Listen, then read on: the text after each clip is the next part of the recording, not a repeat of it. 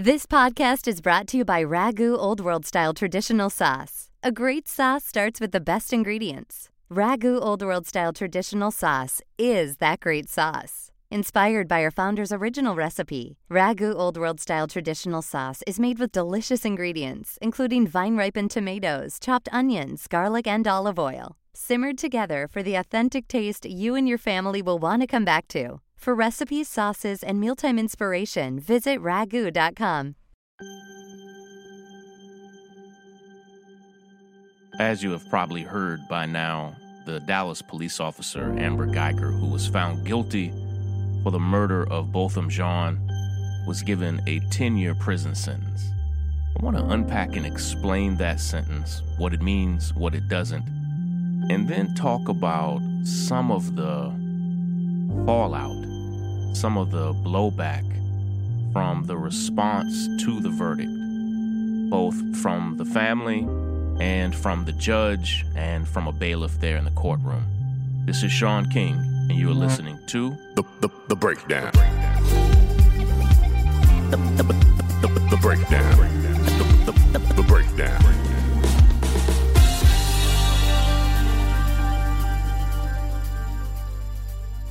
Earlier this week, I had serious doubts as to whether or not Dallas police officer Amber Guyger was even going to be convicted of a crime after the instructions that the Judge Kemp, gave the jury about the stand your ground laws in Texas, seemingly indicating to the jury that the castle doctrine, the laws stating that a person is allowed to defend themselves in their home because their home is their castle, that this castle doctrine was going to apply to Amber Guyger in Botham Jean's home.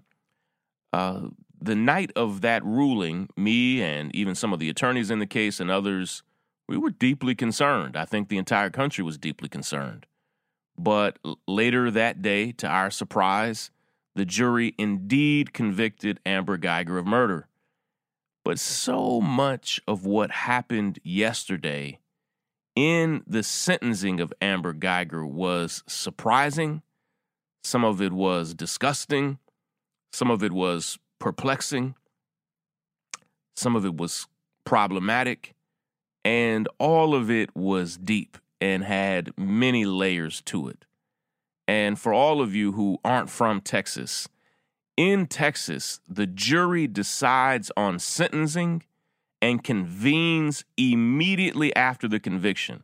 So if someone is found guilty of a crime in the morning, probably after lunch, the judge will convene the jury, the prosecution, and the defense, and they will begin making their cases on what the sentencing should be. And it's a process that's somewhat unique to Texas, but it began right after the conviction and took about a whole day. It started on the day before yesterday and then continued.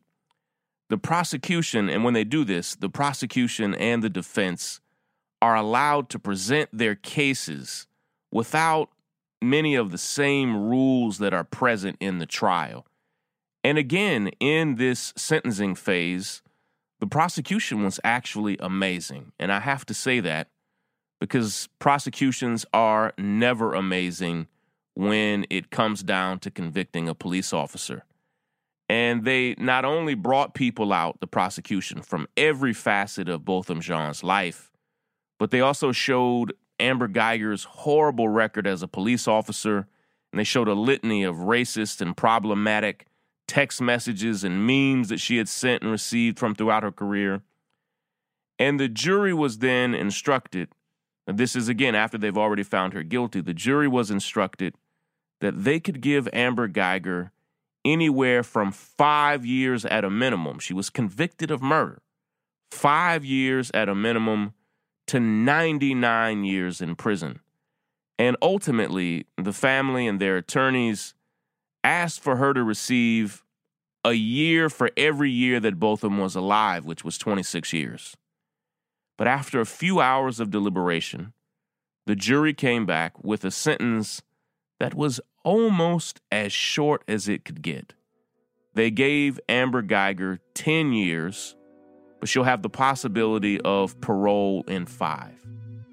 Now, if you don't mind, I want to break down that 10-year sentence. Let me break it down. Break it down. In almost every developed country in the world, a 10-year sentence is seen as a very long sentence. My very first article, I have to go way back, I was hired by Jim Rich, who was the editor-in-chief of the New York Daily News. I was working at Daily Kos as a social justice writer there, and I was hired by the New York Daily News to become the senior justice writer for the New York Daily News. And my very first article was about how arbitrary, my very first article for the New York Daily News was about how arbitrary sentencing in America is, and how in my research I found that prison sentences are given, even if you think about what we said in this sentence, that she was given 10 years but could get out in 5. In America, prison sentences are given out in weird multiples of 5, of 7, and not for any reason that has to do with science, with human nature. We like to count by 5s and 10s, 5, 10, 15, 20.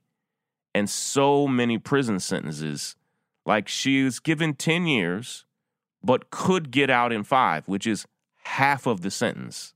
Like there's no science behind it.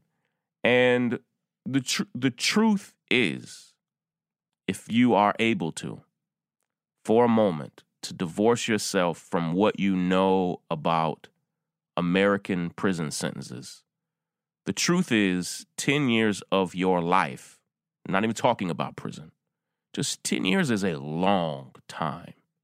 A lot can happen in 10 years. I have a daughter who's 10 years old, and when I think all the way back to her birth, it seems like forever ago. The notion of missing those 10 years, I couldn't fathom it. And in most developed countries around the world, a 10-year prison sentence is often the sentence given for a murder, for the most serious crimes. And here's the thing. All time in prison is hard time.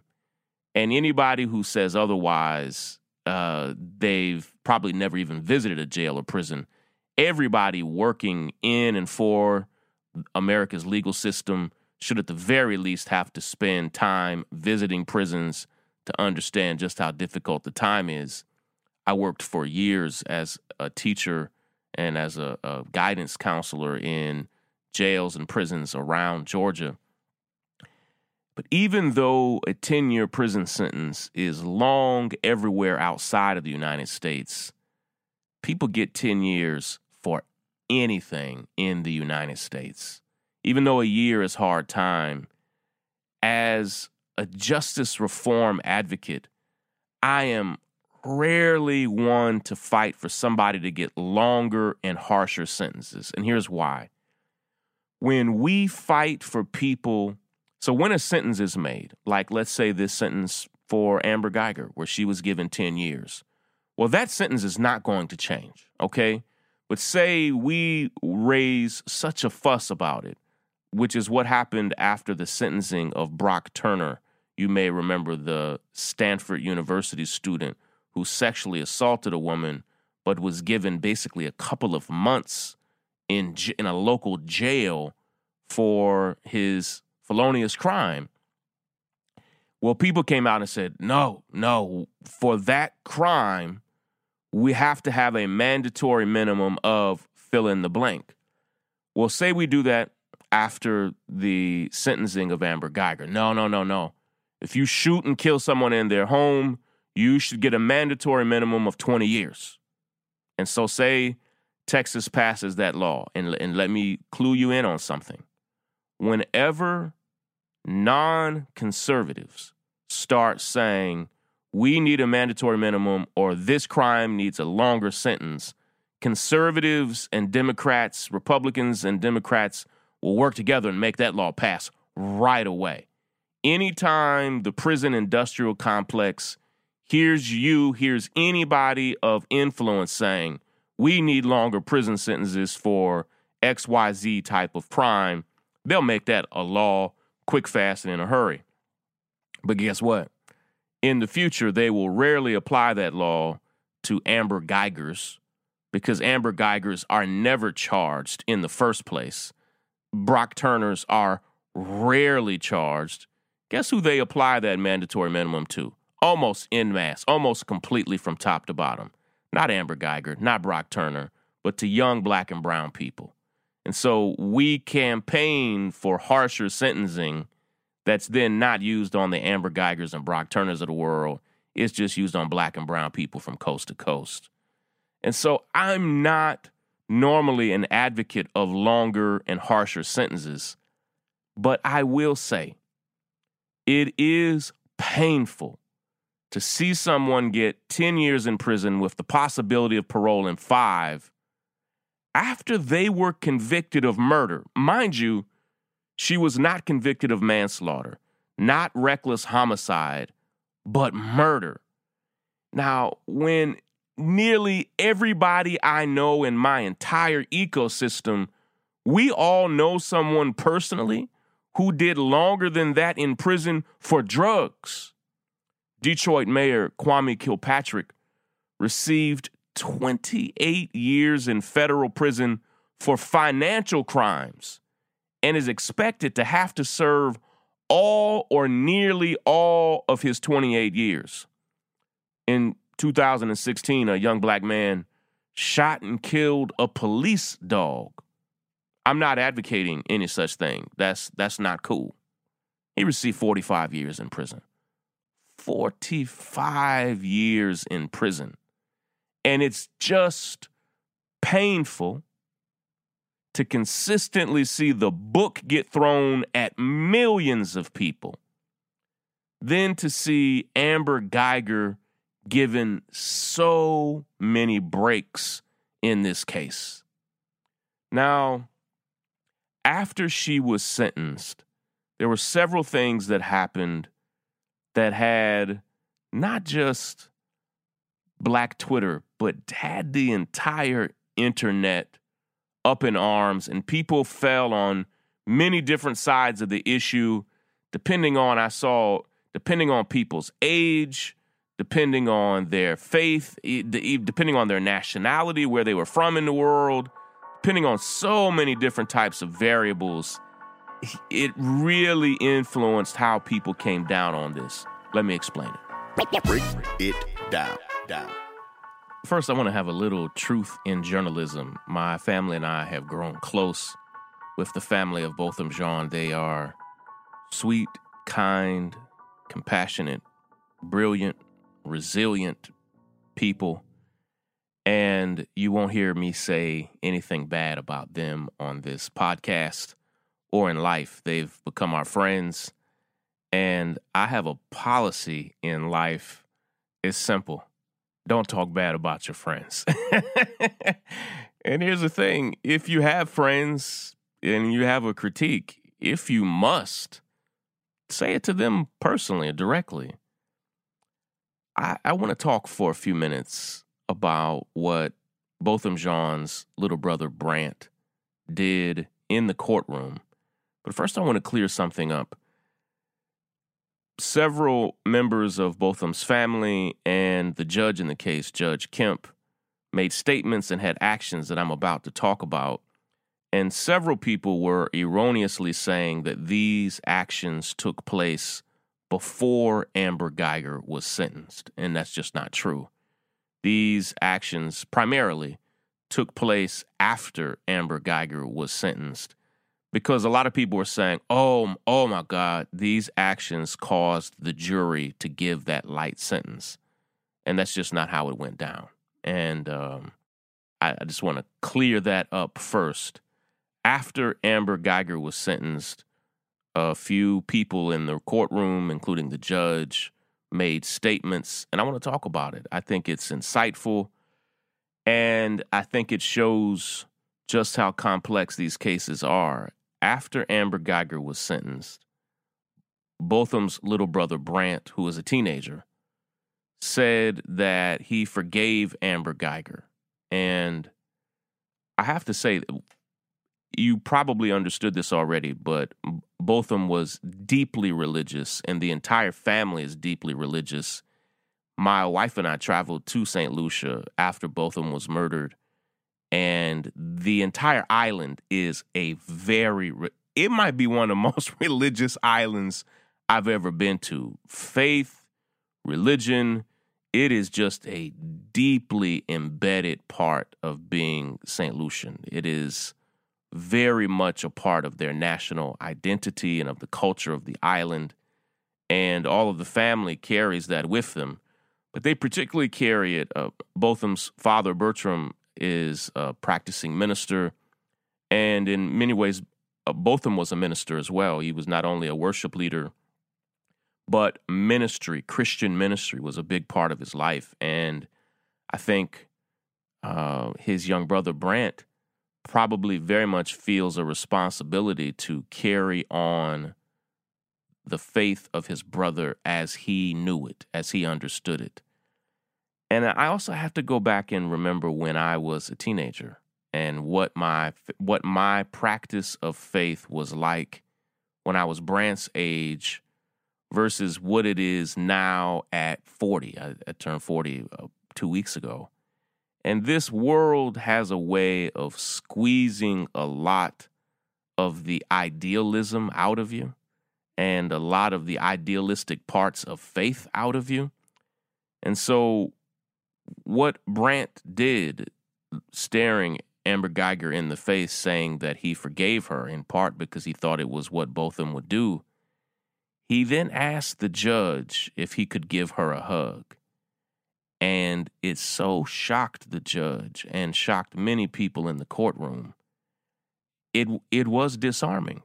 And he got permission from the judge, and there was this emotional moment, and there were whelps and tears in the courtroom as Amber Guyger,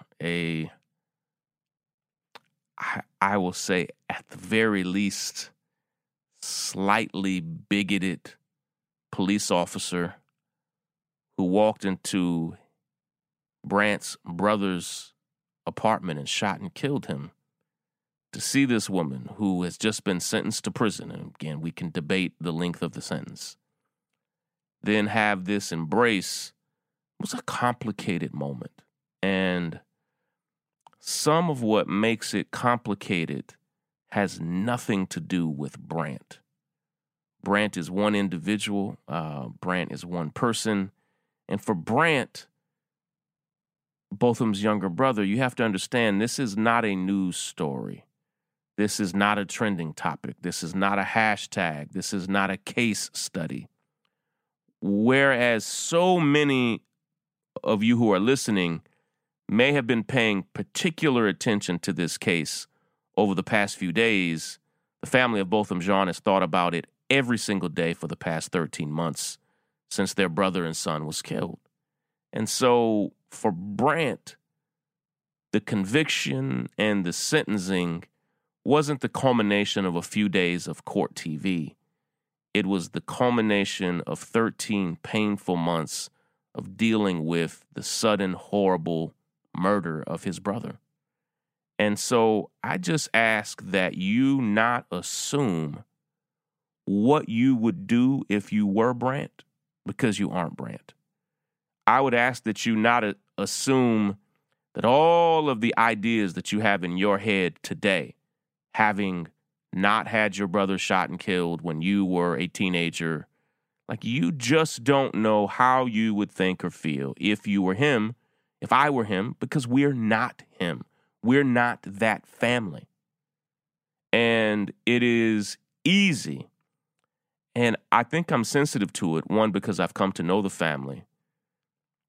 But I think I'm also sensitive to it because I also regularly see people say what they would do, what they would say, who they would be if they were me. And I look at it and I think, you have no idea what you would say or do or be if you were me. You have no idea what it's like to be me. And if you were me for a little bit, you would want to snap your fingers and go back to being who you were because it is hard. And my life is not all on social media. It is a difficult, challenging day-to-day grind. And many of us who want to assume we would have done something different than what Brant did, you don't know. I think some of what's going on there also is that we are so tired of police violence. We are so tired of white supremacist violence. We are so tired of white people in America's legal system getting a completely different deal than everybody else, that all of those emotions for us are wrapped up into that moment. And that's not the moment that Brant was having. You have to understand, Botham was his big brother. And if this is what he felt he wanted or needed to do, I just have to say that's his business. He did that on his own. Nobody advised him to do it. He didn't give anybody a hint or a clue that he was going to do it. And had he sought my advice or Lee Merritt, the attorney for the family's advice, I don't know what Lee or I would have advised him to do. But he didn't seek our advice in that moment. It was his moment. You have to understand that while we might have been into this trial or this case for a few days, this family, they're making decisions out of the pain that they've been experiencing. And some people are saying that Brant saying or doing this influenced the decision. Again, that did not influence the sentence. This happened after the sentencing.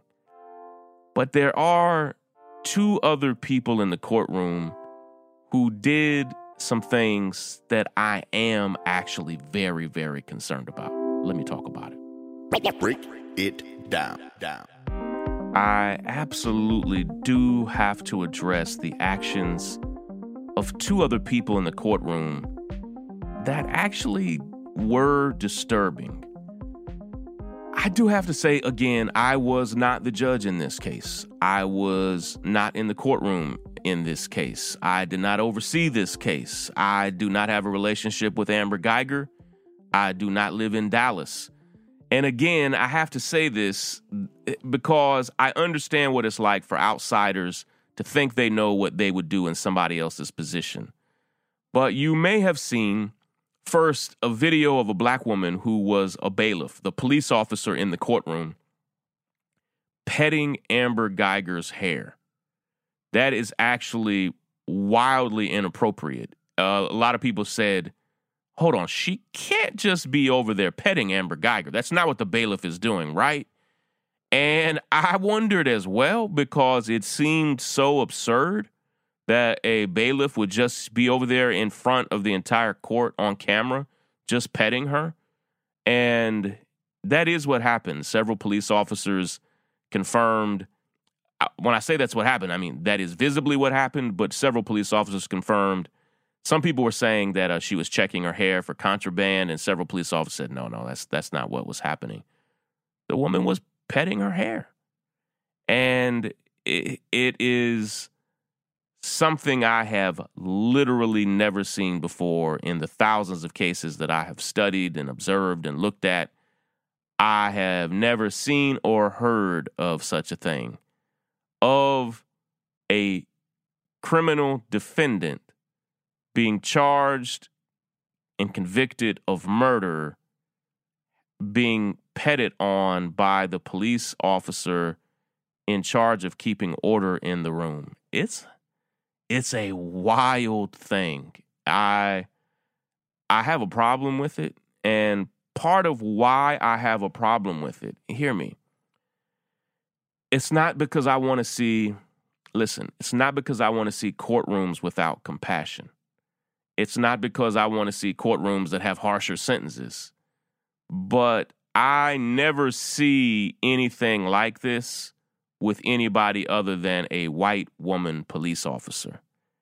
Now, the second thing that happened is wild. Again, I think you can cut and paste it and remove it from its context, and it becomes really weird. And you have to kind of view it in the context, but it is something I've never seen or heard of. After the sentencing, Judge Kemp, who is a middle-aged black woman judge there in Dallas County. And I do have to say that she has been openly, boldly endorsed when she ran. This is an elected position. Many countries don't have elected judges, by the way. We can debate the merit on that on another episode. But she was regularly endorsed by the Dallas Police Officers Union and their PAC. The Dallas police officers love her. She loves them. She has said so. She has frequently appeared in photos and photo ops with police officers. They donated financially to her campaign. After Amber Guyger was sentenced, Judge Kemp got off of the bench, came down and hugged Amber Guyger, now someone convicted of murder, gave Amber Guyger her personal Bible, and then told her some scriptures that she should read. It was a breathtaking moment. And again, what has many people irate is that we all have seen young black boys and girls tried as adults, sometimes as young as 12, 13, 14 years old, given 20 years, 30 years, life sentences, and never seen a judge bat an eye, flash a smile, wink, certainly not come down from the bench and hug, caress, pet them, give them gifts, Bibles, scriptures. I am not arguing that all of these things should never happen in the courtroom. It's just wild that the first time we've ever seen them happen in the courtroom is with a white woman police officer who was convicted of murdering a black man in their home.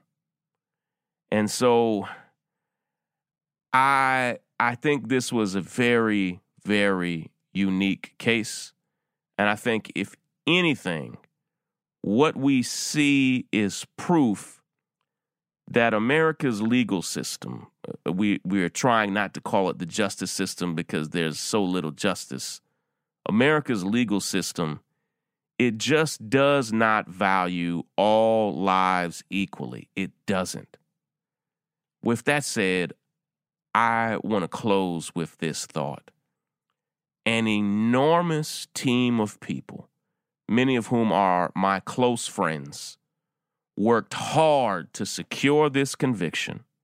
To even get that sentence felt like a breakthrough because so many other police officers have shot and killed people in the worst circumstances and never spent a day in jail.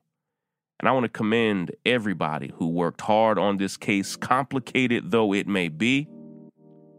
And I want to thank Botham's mother, Allison, for her remarks to the media, for making it clear that Dallas has a lot more work to do to confront corruption and bigotry in its department. Take care, everybody. Break it down. The breakdown. Break it down. Break it down.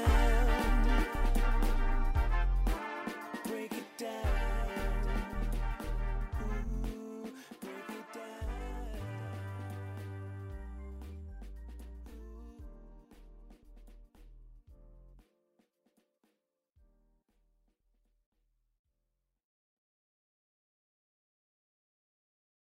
Who are you texting? My therapist. You text with your therapist? Text, video chat, call. Yep. That sounds too easy. How did you find her? I just went to betterhelp.com/save. She's a licensed therapist and it's all online. I connect when it's convenient for me and don't waste time driving anywhere. Plus, it's affordable. I wonder if I should try it. It's great to talk to someone in confidence. She's helped me sort out quite a few things. And right now you save 10% off the first month when you go through betterhelp.com/save. Betterhelp.com/save. Got it.